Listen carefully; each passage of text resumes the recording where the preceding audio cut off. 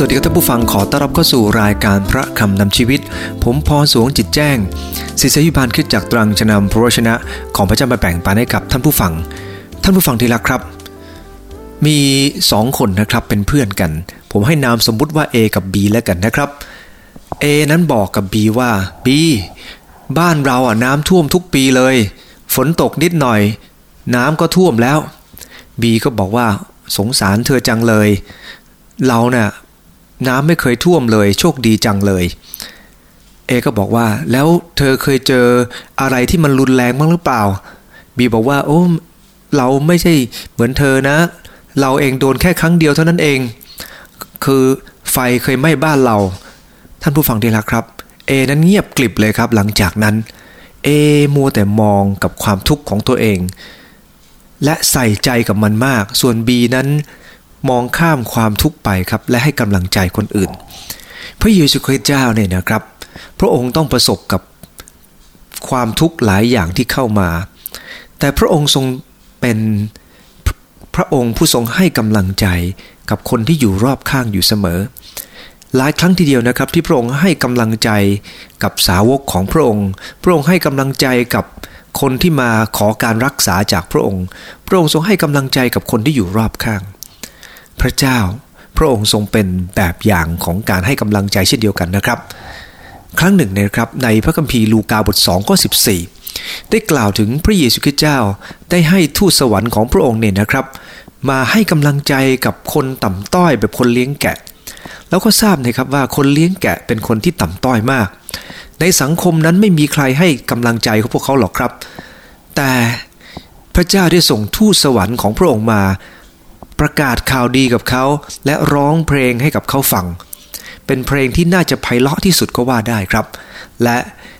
คำที่พระเจ้าอวยพรเขาคือพระสิริจงมีแด่พระเจ้าในที่สูงสุดส่วนบนแผ่นดินโลกสันติสุขจงมีท่ามกลางมนุษย์ทั้งปวงซึ่งพระองค์ทรงโปรดปรานนั้นท่านผู้ฟังที่รักครับพระเจ้าทรงโปรดปรานคนประเภทไหนผู้ใดที่จะรับกำลังใจจากพระเจ้าท่านผู้ฟังที่รักครับจากพระวจนะของพระเจ้าเราประมวลได้ว่า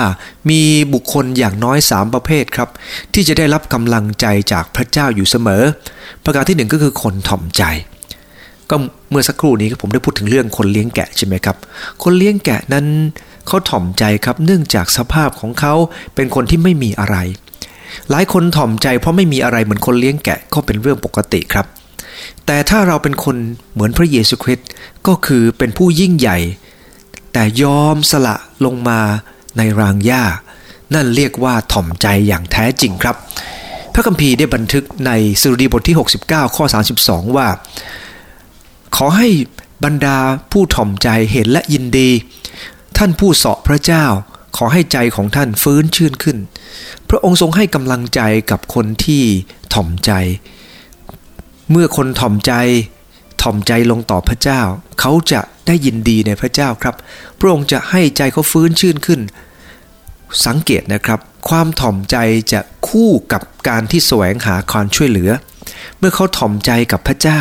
เขาแสวงหาการช่วยเหลือจากพระองค์ยอมรับว่าตัวเองมีความจำกัดขณะเดียวกันยอมรับว่าพระเจ้ายิ่งใหญ่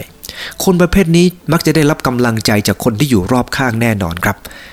เราจะไปหาใครสักคนหนึ่งยอมรับว่าเราไม่มีความรู้ไม่มีความสามารถและเราไปหาเขาเราก็จะเห็นว่าเขาเองเนี่ยนะครับก็จะให้สิ่งที่ดีกับเราเพราะเราถ่อมใจ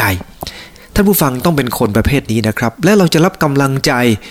แต่คนที่เย่อหยิ่งยโสครับพระคัมภีร์ได้กล่าวกับเราในยากอบในเปโตรหลายครั้งทีเดียวครับบอกว่าคนที่ยกตัวขึ้นพระเจ้าก็จะเหยียดลงแต่คนที่ถ่อมตัวลงนั้นพระเจ้าก็จะทรงยกเขาขึ้นในพระคัมภีร์อีกตอนหนึ่งนะครับใน1เปโตรบทที่5ข้อที่6ได้กล่าวว่าเหตุฉะนั้นท่านจงถ่อมใจลงภายใต้พระอันทรงฤทธิ์ของพระเจ้าเพื่อว่าพระองค์จะทรงยกท่านขึ้นในเวลาอันควรพระคัมภีร์ได้บันทึกบอกว่าพระเจ้าทรงปรารถนาให้เราถ่อมใจลงครับและเมื่อเราถ่อมใจลงภายใต้พระหัตถ์ของพระเจ้าพระองค์จะยกเราขึ้นเปลี่ยนแปลงเราให้เราเป็นคนหนึ่งที่สามารถจะใช้การได้ท่านผู้ฟังดีละครับไม่ได้หมายความว่าคนที่ถ่อมใจกับพระเจ้าเขาจะเป็นคนที่เปลี่ยนแปลงทันทีในช่วงปี 1759 เนี่ยนะครับมีเรื่อง เล่าถึงเรื่องของผู้ชายคนหนึ่งที่ชื่อว่าชาร์ลส์ซิเมียนเป็นนักประกาศชาวอังกฤษนะครับ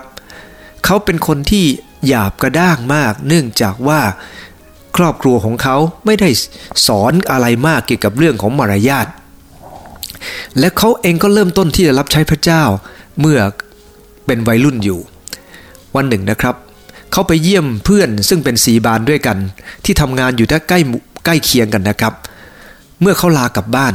ลูกสาวของเพื่อนนะครับบ่นว่าซีเมียนเป็นคนที่ใช้การไม่ได้เป็นคนหยาบคายเป็นคนหยาบกระด้างคุณพ่อของเขานะครับซึ่งเป็นเพื่อนของชาซีเมียนก็พาลูกๆเนี่ยนะครับไปที่สนามหลังบ้านไปเด็ดลูกพีชลูกหนึ่งมาแล้วก็บอกกับลูกบอกว่าลูกนี้เป็นยังไงบ้างลูกบอกว่าโอ้พ่อขามันยังเขียวอยู่เลยทานอะไรไม่ได้หรอกพ่อเขาก็ตอบลูกว่าลูกรักตอนมันยังเขียวอยู่เนี่ยมันต้องรอใช่ไหมล่ะและเมื่อมันโดนแสงแดดสักหน่อยหนึ่งลดน้ำอีกสักหน่อยหนึ่งลูกพีชก็จะสุกและหวานเช่นเดียวกับคุณซีเมียนเขาถ่อมใจกับพระเจ้าแม้ว่าวันนี้เขาจะไม่สามารถเปลี่ยนแปลงหลายอย่างได้แต่เมื่อเขาถ่อมใจกับพระเจ้าพระองค์จะทรงเปลี่ยนแปลงเขามากขึ้นจากลูกพีชที่เขียววันหนึ่งเมื่อเขาได้รับความอบอุ่นจากพระเจ้ารับกำลังใจจากพระเจ้ารับการสอนจากพระเจ้าเขาจะกลายเป็นลูกพีชที่สวยงามสีสดใสและน่าทานท่านผู้ฟังที่รักครับ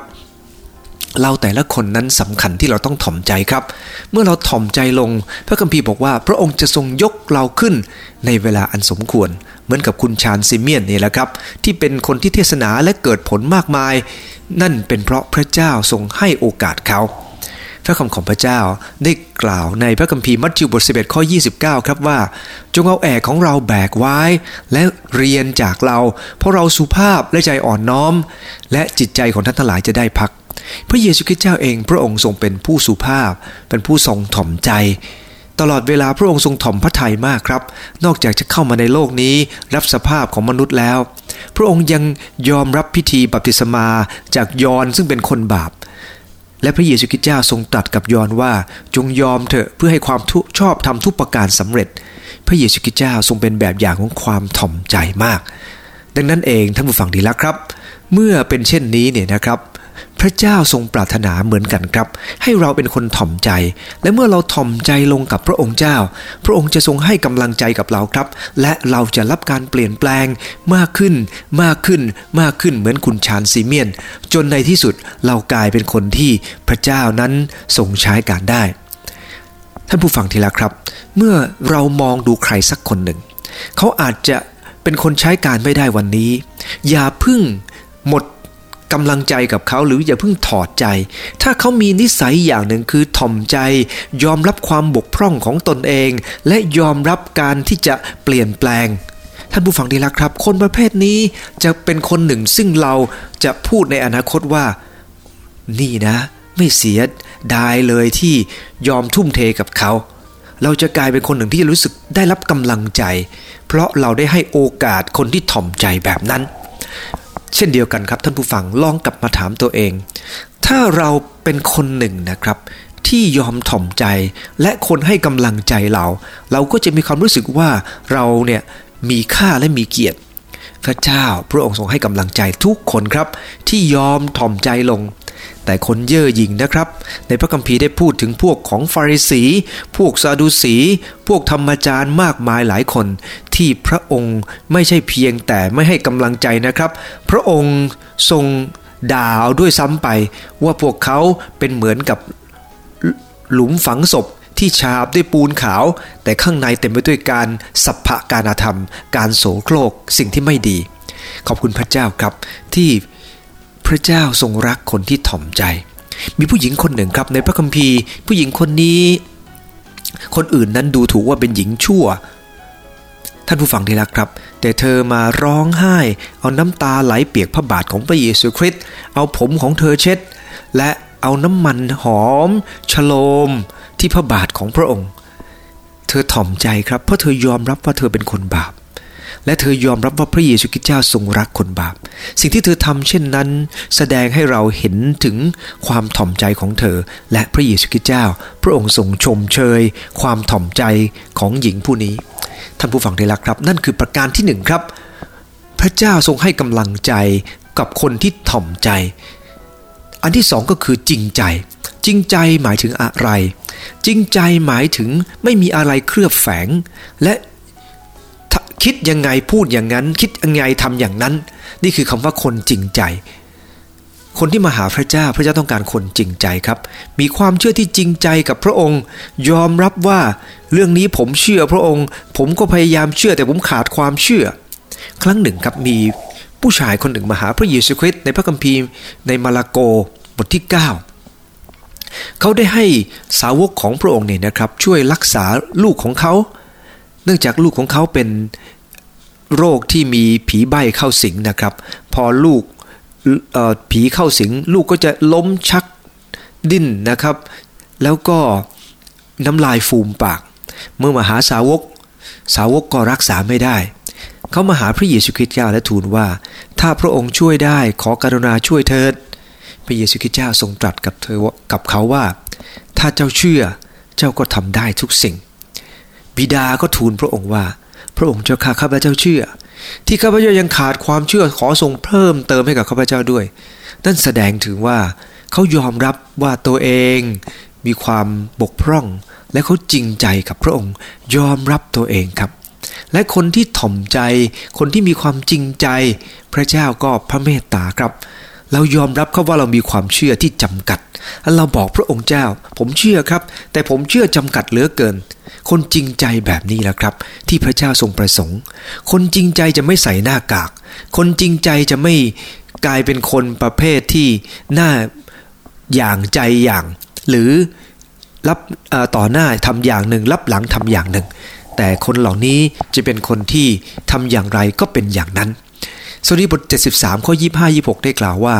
นอกจากพระองค์ข้าพระองค์ไม่มีผู้ใดในฟ้าสวรรค์นอกจากพระองค์แล้วข้าพระองค์ไม่ปรารถนาใดๆในโลกเนื้อหนังและจิตใจของข้าพระองค์จะวายไปแต่พระเจ้าทรงเป็นกำลังใจของข้าพระองค์เป็นส่วนของข้าพระองค์เป็นนิจ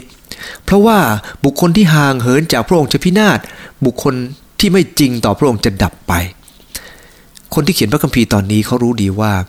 คนที่ไม่จริงใจต่อพระเจ้าเข้ามาหาพระเจ้าด้วยความไม่จริงใจพระเจ้าก็จะไม่อวยพรเขาและสุดท้ายจะพินาศแต่เขาเองขอไปหาพระเจ้าโดยท่าทีที่บอกว่าผมไม่มีสิ่งใดนอกจากพระองค์ผมไม่รู้จะพึ่งใครนอกจากพึ่งพระองค์ไม่ว่าปัญหาใดเกิดขึ้นกับผมเนื้อหนังของผมจิตใจของผมจะวายไปแต่พระองค์สามารถช่วยผมได้และนั่นคือคนจริงใจครับคนจริงใจพระเจ้าก็จะอวยพรคนที่จริงใจกับพระเจ้าพระองค์ไม่เคยทอดทิ้งเขาครับไม้อ้อช้ำพระเจ้าไม่เคยหักไส้ตะเกียงเป็นควันจนจะดับพระเจ้าไม่ทรงดับครับแต่ครั้งหนึ่งนะครับมีคนหนึ่งเคยเป็นคนจริงใจกับพระเจ้าเป็นคนที่มีความเชื่อกับพระองค์มากคนนี้ชื่อกษัตริย์อาสาเมื่อเซนาเคริบมาบุกกษัตริย์อาสาได้ทูลต่อพระเจ้าและพระเจ้าทรงช่วยกู้กษัตริย์อาสาจากกษัตริย์เซนาเคริบพระเจ้าช่วยเขาหลายครั้งหลายหนครับแต่ต่อมาสิ่งที่เกิดขึ้นก็คืออาสาเริ่มพึ่งตัวเองครับเริ่มพึ่งตัวเองไม่พึ่งพระเจ้าจนผู้รับใช้พระเจ้าท่านหนึ่งได้มาหาท่านและมาเตือนท่านว่าทำไมท่านไม่ได้พึ่งพระเจ้าเดี๋ยวนี้ทำไมท่านพึ่งตัวเองเหลือเกินกษัตริย์อาสาก็ทรงพิโรธครับ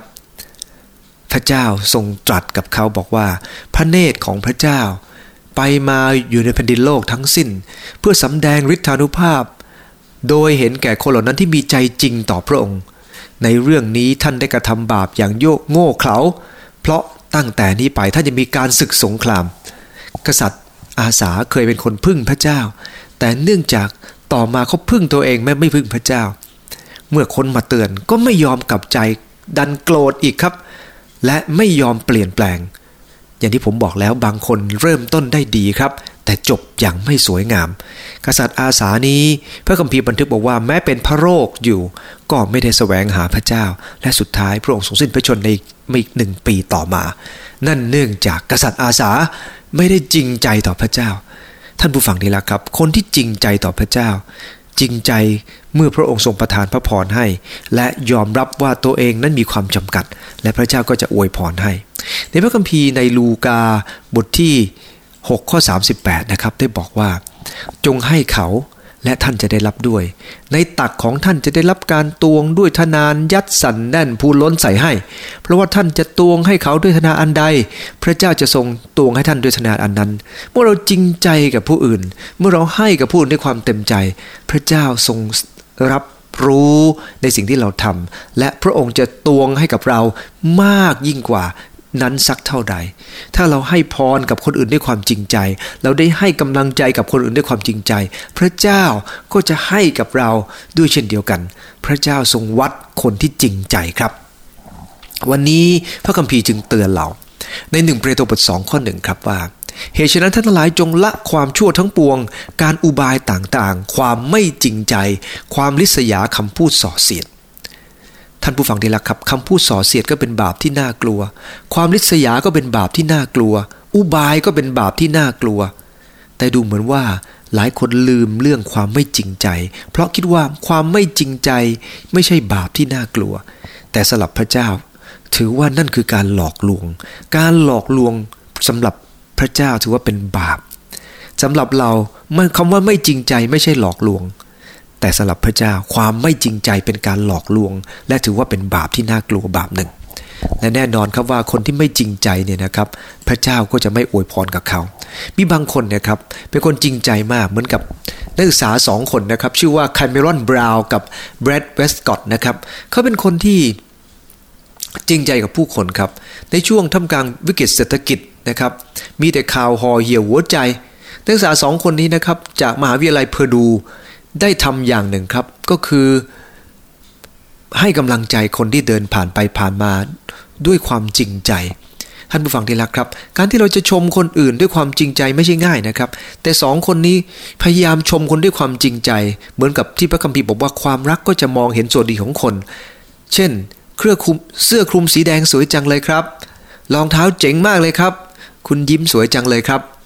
นักศึกษาบางคนบอกว่าพวกเขาจงใจเดินผ่านกลุ่มนี้แหละยอมเดินเข้ามาหาคนกลุ่มนี้ทั้งที่ความจริงไม่ใช่เป็นทางหลักนะครับแต่เขายินดีเดินผ่านมากลุ่มนี้เพื่อจะรับคำชมเพื่อจะฟังคำพูดดีๆจาก2คนนี้ที่ชื่อว่าคาร์เมรอนบราวน์และก็เบรสกอตคนที่จริงใจกับคนอื่นพระเจ้าก็จะอวยพรและแน่นอนผมเชื่อว่า2คนนี้จะไม่ขาดพรจากพระองค์ครับแต่ตรงกันข้ามคนที่ไร้ความจริงใจนั้นน่ากลัวกับพระเจ้าด้วยคนที่จริงใจกับพระเจ้าในพระคัมภีร์มีมากมายหลายคนครับยกตัวอย่างในพระคัมภีร์มัทธิวบท9ข้อ2พระเยซูคริสต์เจ้าทรงตรัสกับคนเหล่านั้นที่หามคนง่อยมาว่าลูกเอ๋ยจงชื่นใจยินดีเถิดบาปของเจ้าได้รับอภัยแล้วคนง่อยคนนั้นก็ลุกขึ้นและเดินได้นั่นแปลว่าพระองค์ทรงเห็นความจริงใจของพวกเขาและพระองค์ยังตรัสในมาระโกบทที่2ข้อที่5เหมือนกันครับลูกเอ๋ยบาปของเจ้าได้อภัยแล้วลุกขึ้นเดินเถิดลูกาบท8ข้อ5พระองค์ตรัสว่าลูกเอ๋ยจงลุกขึ้นเถิดเรื่องราวหลายตอนนะครับในลูกาบท8ข้อ25ในลูกาบท17ข้อ19ลูกาบท18ข้อ42พระองค์ทรงให้กำลังใจคนเหล่านั้นที่สำแดงถึงความจริงใจที่เขามีต่อพระองค์และพระองค์ทรงช่วยเหลือเขาและนั่นคือความจริงครับว่าพระเจ้าพระองค์ทรงพระเมตตาและยินดีเทพรของพระองค์ลงเหนือคนที่จริงใจเปาโลครับเป็นคนหนึ่งที่จริงใจกับพระองค์เจ้ามากและท่านได้กล่าวใน2โครินธ์บท1ข้อ4ว่าพระองค์ทรงชูใจเราในการทุกข์ยากทั้งสิ้นของเราเพื่อเราจะสามารถชูใจคนเหล่านั้นที่มีความทุกข์ยากอย่างใดอย่างหนึ่งด้วยความชูใจซึ่งเราได้รับจากพระเจ้าท่านเปาโลบอกว่าท่านเองได้รับพระพรจากพระเจ้าท่านจึงให้พรนี้กับคนอื่นและท่านมั่นใจในข้อที่10ว่าพระองค์ทรงช่วยเราให้พ้นจากมรณภัยพระองค์ช่วยเราอีกเรามั่นใจว่าพระองค์จะช่วยเราต่อไปอีกท่านอาจารย์เปาโลมีความมั่นใจเช่นนั้นเพราะอะไรครับเพราะท่านมั่นใจว่าคนที่จริงใจกับพระเจ้าพระองค์ก็จะจริงใจกับเขาด้วยและนั่นเป็นเหตุให้ท่านอาจารย์เปาโลได้เดินทางไปหลายที่หลายแห่งออกไปประกาศพระนามพระเจ้าคนจำนวนมากมายได้รับกำลังใจจากท่านเปาโลครับเนื่องจากท่านเป็นคนที่รับพระพรจากพระเจ้า รับกำลังใจจากพระเจ้าและเป็นกำลังใจให้กับคนอื่นต่อไปท่านผู้ฟังที่รักครับ2ประการผ่านไปนะครับคนที่รับกำลังใจจากพระเจ้าคือประเภทที่1คนนั้นจะต้องถ่อมใจอันที่2คือคนจริงใจอันที่3คือคนที่ทุ่มเทครับต้องมีใจที่ทุ่มเทหรือจริงจังนั่นเองท่านผู้ฟังที่รักครับในพระคำของพระเจ้าได้กล่าวถึงพระเยซูคริสต์ในอิสยาห์บท9ข้อ7ว่าเพื่อการปกครองของท่านจะเพิ่มพูนยิ่งขึ้นสันติภาพจะไม่มีสิ้นสุดเหนือพระที่นั่งของดาวิดและเหนืออาณาจักรของพระองค์ที่สถาปนาไว้และเชิดชูไว้ด้วยความยุติธรรมด้วยความชอบธรรมตั้งแต่บัดนี้เป็นต้นไปจนนิรันดร์กาลความกระตือรือร้นของพระเจ้าจอมโยธาทรงกระทำการนี้พระคัมภีร์บันทึกบอกว่าพระเจ้าทรงกระตือรือร้นนะครับพระเจ้าเป็นพระเจ้าแห่งการทุ่มเทดังนั้นเองเมื่อเราติดตามพระองค์เราเป็นลูกของพระเจ้าผู้ทรงทุ่มเทเราก็ควรจะทุ่มเทด้วยพระคัมภีร์ในอิสยาห์บท58ข้อ10บอกว่าถ้าเจ้าทุ่มเทชีวิตของเจ้าแก่คนหิวและให้ผู้ถูกข่มใจได้อิ่มใจแล้วความสว่างก็จะโผล่ขึ้นจากความมืดและความมืดคลุ้มของเจ้าจะเป็นเหมือนเที่ยงวันถ้าเราเองทุ่มเทนะครับทุ่มเทกับคนอื่นอย่างที่พระเจ้าทรงทุ่มเทคำว่าพระเจ้าทรงกระตือรือร้นที่จะกระทำเนี่ยนะครับถูกกล่าวไว้มากมายหลายตอนนะครับเช่นอิสยาห์บท37ข้อ32อิสยาห์บท59ข้อ16อิสยาห์บท59ข้อ17อิสยาห์บท63ข้อ4ถึงข้อที่6 2พงศ์กษัตริย์บทที่19ข้อ31เอเสเคียลบท36ข้อ21ถึง23ก็ได้กล่าวถึงว่าพระเจ้าของเราเป็นพระเจ้าที่มีความกระตือรือร้นดังนั้นเองเมื่อเราเป็นลูกของพระเจ้าเราก็ต้องเรียนแบบพระเจ้าครับดำเนินชีวิตด้วยความกระตือรือร้นอยู่เสมอเพราะพระเจ้าทรงรักคนที่จริงจังครับพระองค์รักและจะอวยพรกับคนที่จริงจังแต่ถ้าเราไม่มีความจริงจังเราอธิษฐานขอพระเจ้าให้พระเจ้าอวยพรเหนืองานของเราก็จะขาดพรไปครับเพราะคำอธิษฐานไม่ได้ออกมาจากคนที่พยายามทำอะไรอย่างเต็มที่พระคัมภีร์บันทึกบอกว่าคนเราเนี่ยนะครับทำอะไรต้องทำด้วยเต็มกำลังครับและพระเจ้าทรงรักคนที่ทำด้วยเต็มกำลังถ้าเราเห็นนักฟุตบอลทีมของเราเล่นฟุตบอลอย่างไม่เต็มกำลังถามว่าเราจะให้กำลังใจมันต่อไปหรือเปล่าครับเราก็ไม่อยากจะให้กำลังใจแต่ถ้าเขาทุ่มเทเต็มกำลังแม้จะแพ้เราก็ยังสามารถยืนอยู่เคียงข้างเขาได้เพราะเขาทำเต็มกำลังพระเจ้าต้องการคนทุ่มเทครับและเมื่อเราทุ่มเทในโลกนี้เราอาจจะทุ่มเทกับบางคนซึ่งไม่ได้ให้ผลประโยชน์กับเราเท่าที่ควรแต่เมื่อเราทุ่มเทกับพระเจ้าพระองค์ทรงสัตย์ซื่อครับและพระองค์ได้ทรงสัญญาว่าพระองค์จะเป็นผู้ทรงดูแลเรายืนอยู่เคียงข้างเราทั้งหลายเสมอและนั่นคือความจริงว่าพระเจ้าต้องการคนที่ทุ่มเทครับผมอยากจะอ่านพระคำของพระเจ้าอีกสักตอนหนึ่งอยู่ในพระคัมภีร์กิจการบท15ข้อ25ขณะนั้นเป็นเวลาที่อิสราเอลชาวคริสเตียนชาวยิวนะครับประชุมพร้อมกันที่เยรูซาเล็มและพวกเขาได้ตกลงกันถึงปัญหาที่เกิดขึ้นและต้องใช้คนบางคนไปพูดปัญหานี้ให้กับคนต่างชาติได้รู้ว่าพระเจ้าทรงรักคนต่างชาติด้วยพระคัมภีร์ในกิจการบท15ข้อ25เขาทั้งหลายก็เลือกเปาโลกับบานาบัสนะครับผมอยากจะอ่านบอกว่าพวกข้าพเจ้าจึงพร้อมใจกันเห็นชอบที่จะเลือกคนและใช้เขาทั้งหลายพร้อมกับบานาบัสเปาโลผู้เป็นที่รักของเราและเป็นผู้อุทิศชีวิตของตนเพื่อพระนามพระเยซูคริสต์เจ้าของเราจากพระคัมภีร์ตรงนี้เขาแต่งตั้งท่านเปาโลและบานาบัสเพราะว่าเห็นแล้วว่าท่านเป็นคนทุ่มเทกับงานที่พระเจ้าได้ทรงมอบหมายให้เห็นไหมครับว่าพระเจ้าทรงรักคนที่ทุ่มเทและเมื่อคนอื่นเห็นเราทั้งหลายทุ่มเทแม้ว่าเราจะไม่สามารถทำทุกอย่างได้ในวันเดียวหรือไม่สามารถทำทุกอย่างได้อย่างบริบูรณ์แต่เพราะความทุ่มเทของเราครับมันจะทำให้คนอื่นนั้นรู้สึกได้รับพรจากตัวของเราท่านผู้ฟังที่รักครับครั้งหนึ่งนะครับท่านสุเมธตันติเวชกุลนะครับองคมนตรีได้เล่าประสบการณ์ดีๆซึ่งพระบาทสมเด็จพระเจ้าอยู่หัวได้ทรงรับสั่งให้กำลังใจท่านนะครับซึ่งคงได้เป็นประโยชน์กับคนที่เจอมรสุมในงานนี่นะครับท่านได้เล่าประสบการณ์นี้ว่าตอนนั้นผมกำลังทำงานอยู่ในสภาพจิตใจที่ย่ำแย่มากไม่มีกำลังใจจะทำอะไรท้อแท้กับงานมากไม่มีใครเข้าใจทำดีดูเหมือนไม่ได้ดี ในหลวงทรงเสด็จมาพอดีเห็นสีหน้าไม่สู้ดีก็เลยถามผมบอกว่าผมกำลังท้อแท้กับงานท่านจึงตั้งคำถามและรับสั่งว่า ท่านสุเมธท่านเคยขายเศษเหล็กไหมเศษเหล็กเหล่านั้นเวลาคุณขายไปมีค่าเท่าไหร่ มันคงจะต่ำมากคงได้เงินมาไม่กี่บาทใช่ไหมแต่ถ้าเราเอาเศษเหล็กเหล่านี้มาหลอมรวมเป็นแท่งเวลาหลอมรวมเหล็กมันคงจะร้อนมากใช่ไหมพอหลอมเสร็จแล้วเรานำมาทำเป็นดาบคงจะต้องนำมาตีให้แบนอีกใช่ไหมเวลาตีต้องคอยเอาไปเผาไฟด้วยต้องตีไปด้วยเผาไปด้วยอยู่หลายรอบกว่าจะขึ้นรูปดาบขึ้นมาได้ต้องผ่านความเจ็บปวดความร้อนแถมเมื่อเสร็จแล้วสวยงามแล้วยังต้องไปแกะลวดลายอีกใช่ไหมเวลาแกะก็คงจะต้องใช้ของแข็งของมีคมมาตีให้เป็นลวดลายอีกเมื่อเสร็จแล้วเป็นดาบที่งดงามมีคุณค่าที่สูงส่งมากเทียบกับเศษเหล็กคงไม่ได้กันคงจะต่างกันลิบลับจะเห็นว่าเศษเหล็กไม่มีคุณค่ามากจะกลายเป็นดาบอันคมจะต้องผ่านอุปสรรคมากมายทั้งความเจ็บปวดกว่าจะประสบความสำเร็จดังนั้นขอให้จำอย่างหนึ่งไม่มีใครเคยถูกตีถูกทุบหรือเจอเรื่องเลวร้ายในชีวิตมาอย่างนั้นอย่าคิดว่าจะทำการใหญ่ได้ท่านผู้ฟังที่รักครับนั่นคือสิ่งที่ท่านสุเมธตันติเวชกุลได้เล่าถึงประสบการณ์ดีๆที่พระบาทสมเด็จพระเจ้าอยู่หัวได้ทรงรับสั่งกับท่านจริงแล้วเนี่ยนะครับคนที่ยอมทุ่มเทอาจจะเจอปัญหาครับแต่อย่าลืมครับว่าพระเจ้าผู้ทรงทิพเนตรและทิพกันพระองค์ทรงเฝ้ามองความทุกข์ใจของเราทั้งหลายแต่ละคนอยู่พระองค์ทรงทราบดีครับว่าเราเจอเรื่องอะไรมาบ้างและพระองค์ทรงพร้อมครับที่จะช่วยเหลือคนที่ทุ่มเทท่านผู้ฟังที่รักครับ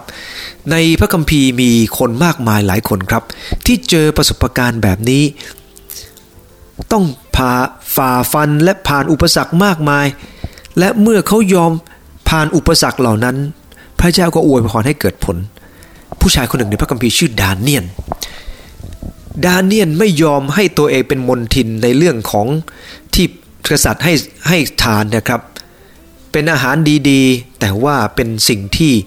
ท่านเห็นว่าเป็นสิ่งไม่ถูกต้องไม่ควรทานไม่ได้ถวายเกียรติพระเจ้าท่านจึงไม่ทานครับตอนแรกผู้คุมก็ไม่พอใจแต่ท่านก็ขอว่าใน10วันนี้ถ้าผมทานในสิ่งที่พระเจ้าให้ผมทานผักทานผลไม้ทานน้ำแต่ผมจะไม่ทานสิ่งที่เป็นมลทินเหล่านี้เด็ดขาดดูว่าผมจะแข็งแรงกว่าคนเหล่านี้หรือไม่ท่านผู้ฟังที่รักครับทางผู้คุมเรือนจำก็บอกว่านั้นลองดูก็ได้แต่ท่านผู้ฟังที่รักครับดาเนียลและเพื่อนๆได้ให้เกียรติพระเจ้าได้ยอมถ่อมใจยอมเชื่อฟังพระเจ้ายอมทุ่มเทที่จะเดินกับพระเจ้าเห็นคุณค่าของพระเจ้าสำคัญกว่าและพระเจ้าทรงอวยพระพรยกเขาขึ้นจากคนที่อยู่ในสภาพของทาสพระองค์ทรงยกขึ้นจนเป็นคนที่ปกครองในระดับเมืองระดับประเทศและอยู่ถึง4 สมัยนั่นเป็นเหตุให้เรารู้ว่าคนที่ได้รับกำลังใจจากพระเจ้าคนถ่อมคนจริงใจคนทุ่มเทพระเจ้าก็จะอวยพรเขาเสมอลองตั้งคำถามตัวเองครับว่าวันนี้ฉันเป็นคนอ่อนสุภาพยอมรับถึงความบกพร่องของตัวเองและยอมรับถึงความยิ่งใหญ่และคำแนะนำหรือไม่ขณะที่เราได้รับสิ่งเหล่านั้นแล้วเราจริงใจกับคนที่อยู่รอบข้างเราหรือไม่อย่างไรและที่สำคัญคือถามตัวเองด้วยครับว่าเราทุ่มเทกับทุกเรื่องที่พระเจ้ามอบหมายให้หรือเปล่าพระเจ้าทรงปรารถนาครับที่จะให้เรารับผิดชอบกับงานทุกอย่างที่พระองค์ได้มอบหมายให้เมื่อเราทุ่มเทใจพระเจ้าก็จะให้หนทางเกินความเข้าใจกับเราทั้งหลายขอร่วมใจอธิษฐานครับข้าแต่พระเยซูคริสต์ขอบคุณพระองค์เจ้าวันนี้ที่ทรงสอนข้าพเจ้าว่าพระองค์ทรงให้กำลังใจกับคนที่ถ่อมใจกับคนที่จริงใจกับคนที่ทุ่มเทจริงจังขอให้ข้าพเจ้ามีทัศนคติแบบนี้และข้าพเจ้าเชื่อว่าข้าพเจ้าจะไม่ขาดกำลังใจจากคนที่อยู่รอบข้างและจากพระองค์ด้วยอธิษฐานในนามพระเยซูคริสต์เจ้าอาเมนขอบใจพรทุกท่านครับ